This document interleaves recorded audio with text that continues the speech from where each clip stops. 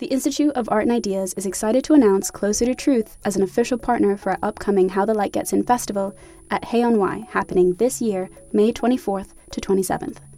Closer to Truth examines humanity's deepest questions with the world's greatest thinkers, from Nobel laureates and renowned scientists to theologians and best-selling authors. For 20 years, Closer to Truth has explored the deep questions of cosmos, consciousness, and meaning. This year, host Robert Lawrence Kuhn journeys to new depths with their Philosophy of Biology season, exploring topics like evolution, race, alien intelligences, sex and gender, and much more. Get early access to full episodes from this brand new season by registering for a free membership at their website, closertotruth.com. Discover the fundamental issues of existence, engage new and diverse ways of thinking, and seek out your own answers with Closer to Truth.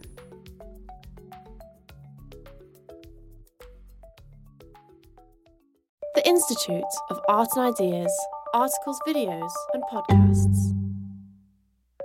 Hello and welcome to Philosophy for Our Times, the podcast that brings you the world's leading thinkers on today's biggest ideas. From eating to dating, the modern world presents us with endless choices. But is this leading to lives full of anxiety and guilt? On today's episode, we're discussing happiness and freedom of choice. To help us explain the anxieties surrounding choice, we're joined remotely by philosopher, sociologist, and legal theorist Renata Salecl. We have been bombarded now for like a decade or even more with all kinds of advertising on the streets, like your life, your choice, or become who you want to be, or you have the key to your happiness. If you enjoyed today's episode, don't forget to like and subscribe wherever you get your podcasts. Leave us a review, join the conversation on Facebook and Twitter, and head over to our website, iai.tv. Back now to Renata Salecl. I'm going to speak today about the problem of anxiety of choice. Before the current Corona crisis, we have been constantly encouraged to think about our lives in a matter of choice, as if everything in our lives is something we can rationally decide about, as if we can actually even rationally know what our desires are. The kind of neoliberal world in which we have been living now for some time have also given the impression that there is a way to find some kind of an enjoyment in life if we make proper choices. So we have been bombarded now for like a decade or even more with all kinds of advertising on the streets, like your life, your choice, or become who you want to be, or you have the key to your happiness. I even remember in London seeing an advertising life book now. So it appeared as if we live in the world where there were fewer and fewer social prohibitions in regard to who one is supposed to be and how one is supposed to achieve happiness, and that there are endless possibilities to find fulfillment. We were perceived as some kind of self-creators in this ideology. In this highly individualized society, which in a way gave priority to individuals' self-fulfillment over submission to group causes, people, however, have faced now and already in the past an anxiety-provoking dilemma, which is, who am I for myself? What do I actually want? And also, how do other people regard me? Now, these questions have been troubling in the last decades even more than in the past, because there has been a change in the nature of social prohibitions, and it appeared that we had kind of fewer and fewer authorities who were limiting our individual choices. And in these times, we also had the idea of choice as some kind of an ultimate motto. Now, while in the last decades, we have been sort of dealing with this kind of anxieties in regards to individual choices, we have often forgotten about social choices. And this famous mantra, first uttered by Thatcher, that there is no society, there are only individuals and their families, was, sort of kind of over-present in neoliberal ideology. However, things have changed in the last couple of months. Societies started locking down, measures were introduced which started limiting individual freedoms. There have been, however, also uprisings against these lockdowns. We have seen just recently in Germany a lot of demonstrations against the measures, society, a lot of demonstrations in the United States and elsewhere. Now, in the domain of medicine, we have also observed an increase of the debate about choice. Now, what we have witnessed is a certain kind of a debate centering around, who has the right to choose, who will get a particular kind of treatment. There was a lot of discussion in many countries which faced a lot of casualties in regard to coronavirus, about the access to the ventilators. Who is supposed to, have priority if there is a lack of ventilators available? Who should be disconnected, potentially, giving a place to someone else if the intensive care units become overflown with patients? Now, medical ethics committees around the world had dug into philosophical theories, trying to find support for the changes they were making. Now, roughly speaking, we were kind of dealing with 4 different lines of thought in regard to this terrible choice. On the one hand, there were those who insisted that the most important principle is the principle of equality, which means that everyone who finds him or herself in a situation where he or she might need help should be treated the same, regardless of his or her age or his or her other illnesses. Now, some radical proponents of such notion of equality would even choose with the help of lottery, if more people, for example, were fighting for one ventilator. Now, on the other hand, there were those who advocated the logic of first come, first served.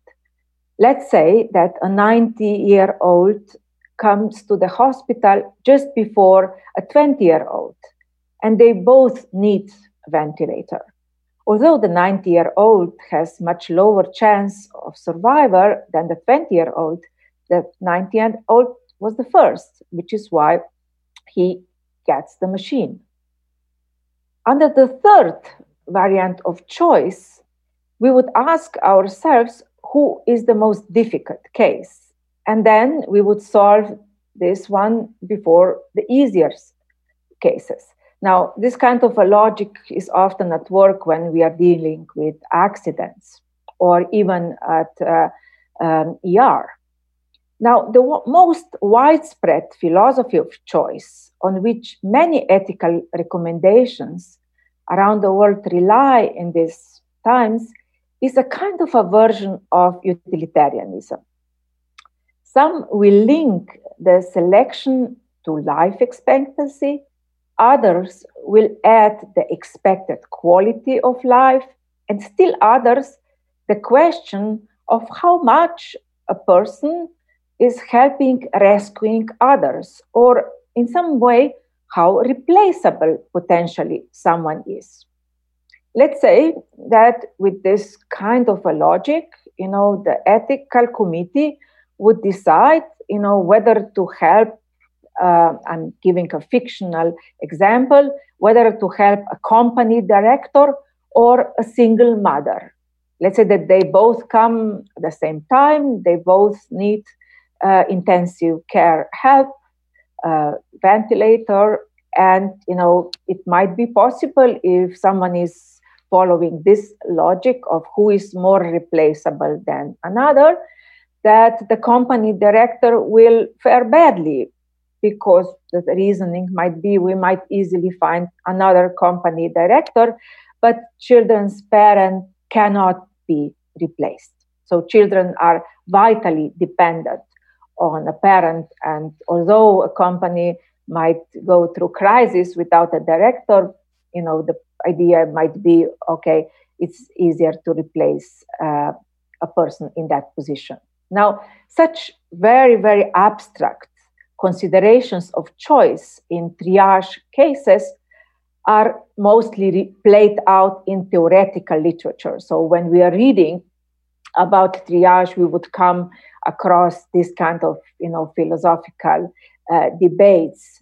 In reality, the situation is much less black and white. And even the use of ventilator itself is not perceived as some kind of a panacea. In most cases, physicians decide with the help of counsels, who actually might benefit more. They might look at the more general medical condition of a person. They might assess additional illnesses and think who might actually survive with the help of the machine. Now, in Germany, therefore, ethical committees emphasize that there needs to be at least 6 eyes in the room present when such difficult decisions are made. Now, in order to avoid some arbitrary decisions about whom to help and whom not to, in the US, already at the time of the bird flu, Dr. Douglas White set about, kind of creating a list of guidelines to help colleagues in situations when there are fewer resources to make choices. So Douglas White has been, since the bird flu, writing kind of a list, trying to figure out actually which guidance a doctor who needs to make this kind of terrible choice should follow. Now, these guidelines should make it possible to save as many patients as possible and for as many years of life as possible. That's one of the principles that this doctor is propagating. While, they should not discriminate on the basis of disability, and those who are making decisions also are not supposed to look at the expected quality of life.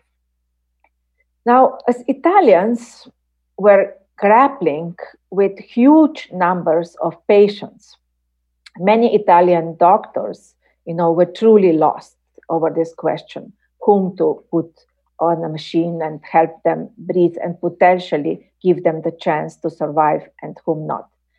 Now, their ethical committees formulated quite authoritarian, recommendations. The idea was to look at who has the greatest chance of survival, who has the most life expectancy, and also how can they save as many people as possible. Now, many doctors allegedly resisted these strict utilitarian recommendations. And according to Italian media, many actually did not implement these recommendations in practice. Among the critics of such sharp utilitarian positions, we can see many questions arising over what is actually the idea of the value of life. Can life expectancy really be perceived as such a value?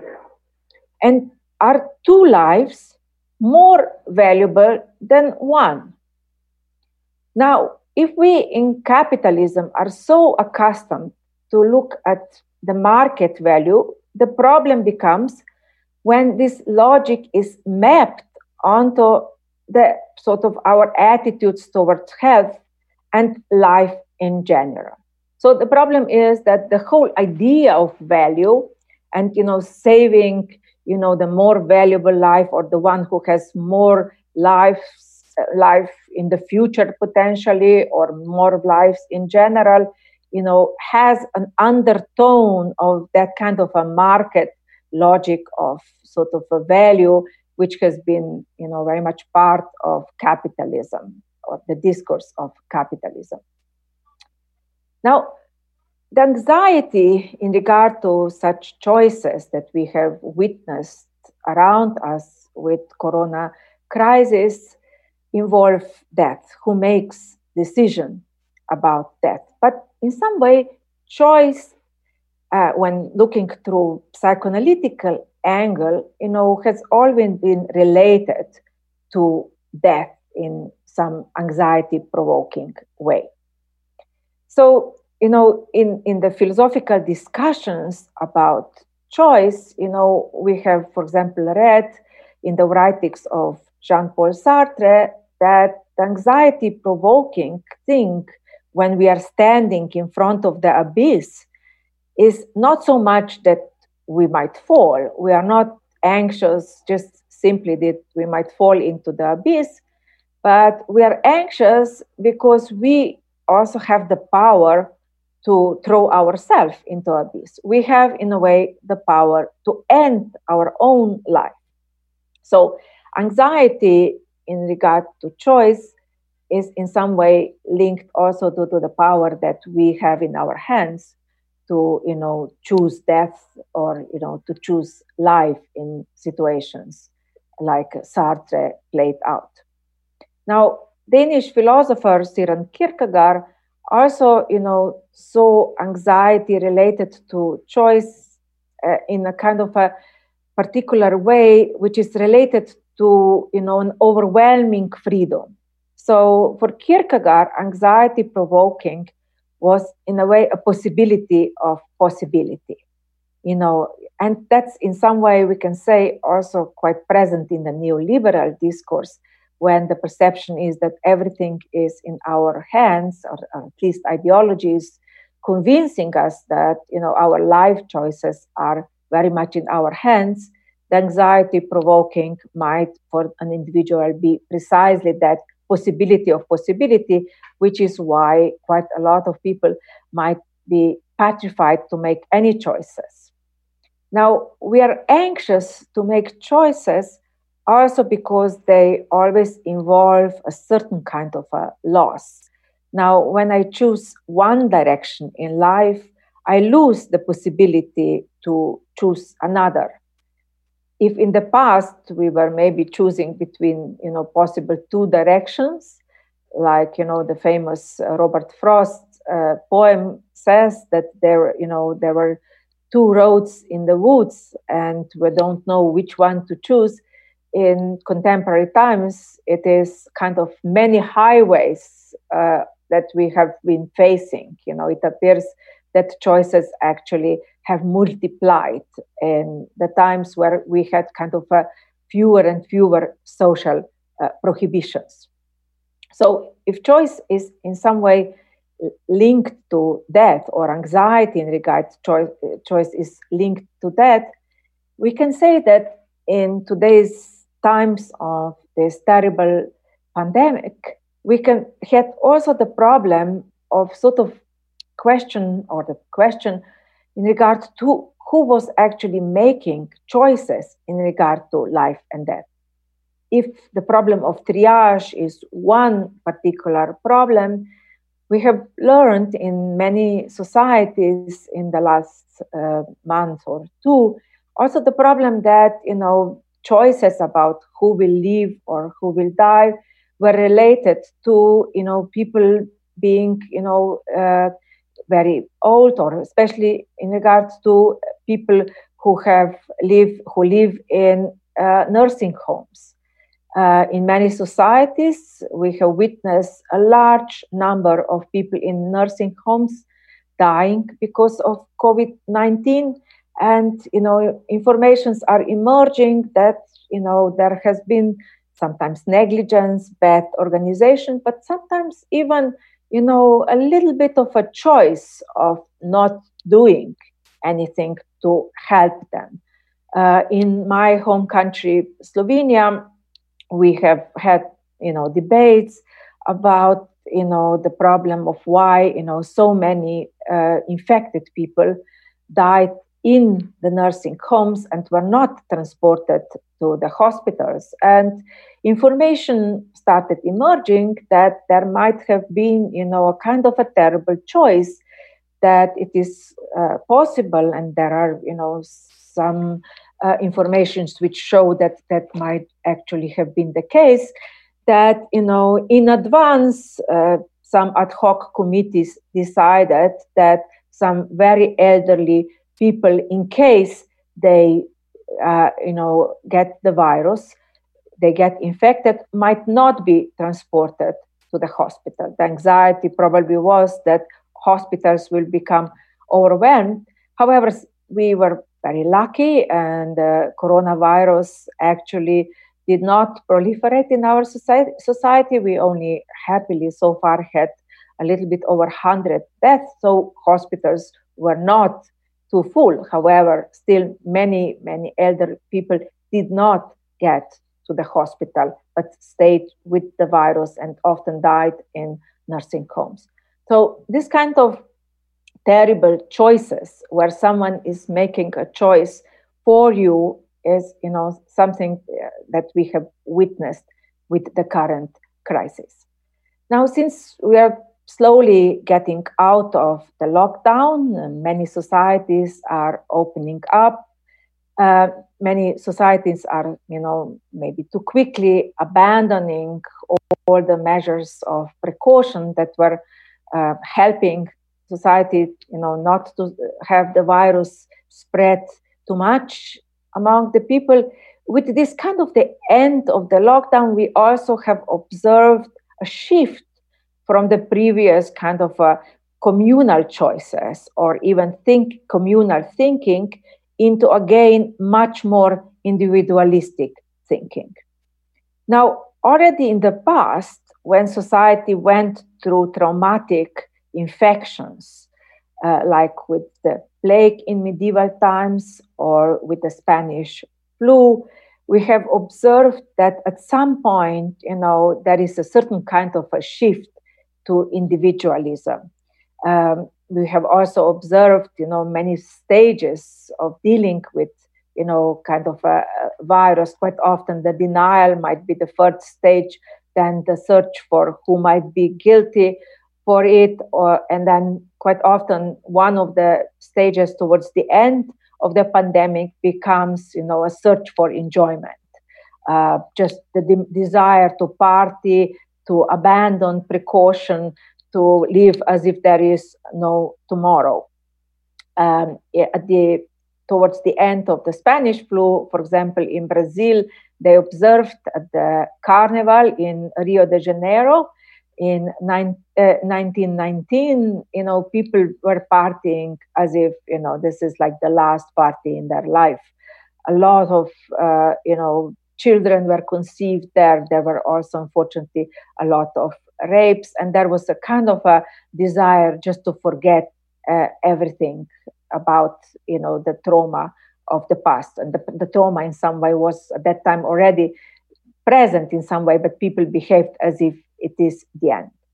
So the emergence of individualism, or the re-emergence of individualism, is something we might be also observing in today's times and in the near future.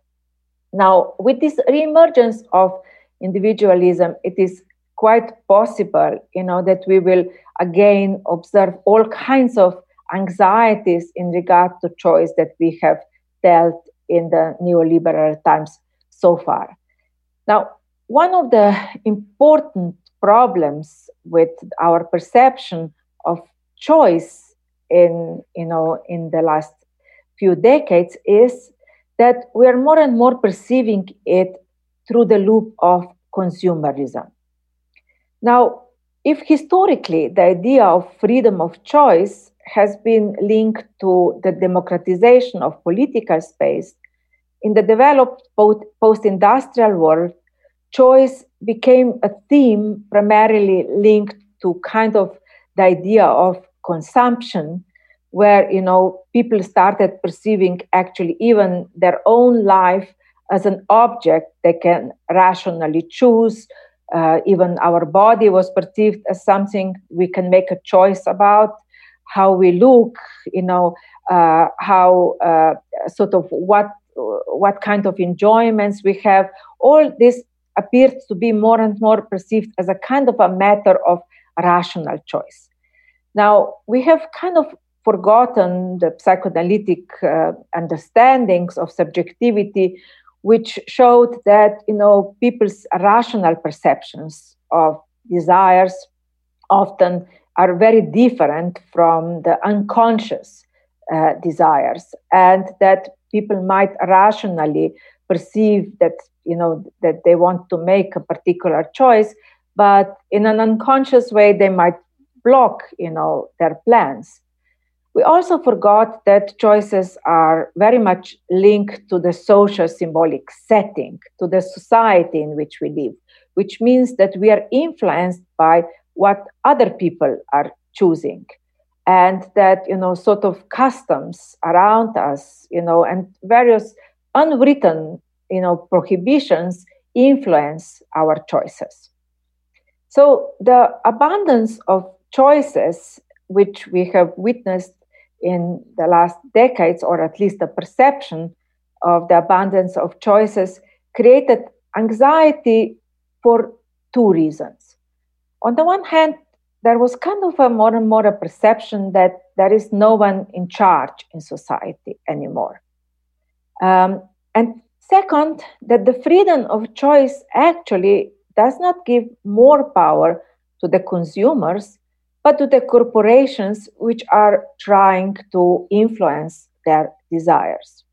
So a person shopping around the internet, for example, for the best product, gives corporations all kinds of information, valuable data about his or her desires and spending habits, which we know now can very easily be manipulated. So on the one hand, there was an anxiety that no one is in control, especially with sort of like the changes with traditional authorities, and that kind of ideology that everything is in our hands. However, there also appeared anxiety that someone might be in charge in a hidden way. And in some way, they were, with the collection of big data, quite easily our desires could have been manipulated by others. Now, the unfortunate thing is that when people are struggling with their choices, they often are searching for an authority who might appease their anxiety, which is why the demise of traditional authorities, in a way, opened the space for all kinds of new ad hoc authorities, from life coaches to influencers on social media, celebrities, and so on. So this kind of a new types of, let's say, small authorities emerged as points of reference and points of identification. And we have even observed, a whole new field of therapists emerging, which are kind of claiming that they can appease the anxieties of the consumers. I was quite surprised when I observed that there is a whole business of people specializing in dress anxiety. Presumably, women, and to a certain point, men too, have experienced, a lot of dress anxiety with the abundance of choices that they could make, and especially brides seem to be, prone to this anxiety, which is why an institution by the name Calm Clinic offered, online courses on how to appease the anxiety when we don't know, what to choose or what kind of a dress to choose. Now, all this kind of anxiety shows that these questions with which I started, the questions of who am I, what do I want, how do other people see me, remain anxiety provoking. In some way, we have been dealing with the same anxieties with the abundance of choices and sort of like lack of choices in the past in regard to precisely our own anxieties or over our desires, the inability actually, to fulfill our desires, always searching for something new, and also the inability to find an answer to how we appear to others. How do other people see us? To this kind of two dilemmas, there are no clear answers. No matter how much we ask other people, we will never get a clear answer to who are we for them. Now, in conclusion, let me say that with current crisis, we have a perception that there might be a choice in regards to the future. Which kind of a society will we choose? Will we continue the neoliberal trend, the inequality that exists in this society? Will there be a change for a better society? With the current development, I'm not too optimistic about what we will choose, but nonetheless, let's be hopeful. Thanks for listening to this week's episode of Philosophy for Our Times. Remember to like, subscribe, and review wherever you listen. And tune in next week for more big ideas from the world's leading thinkers.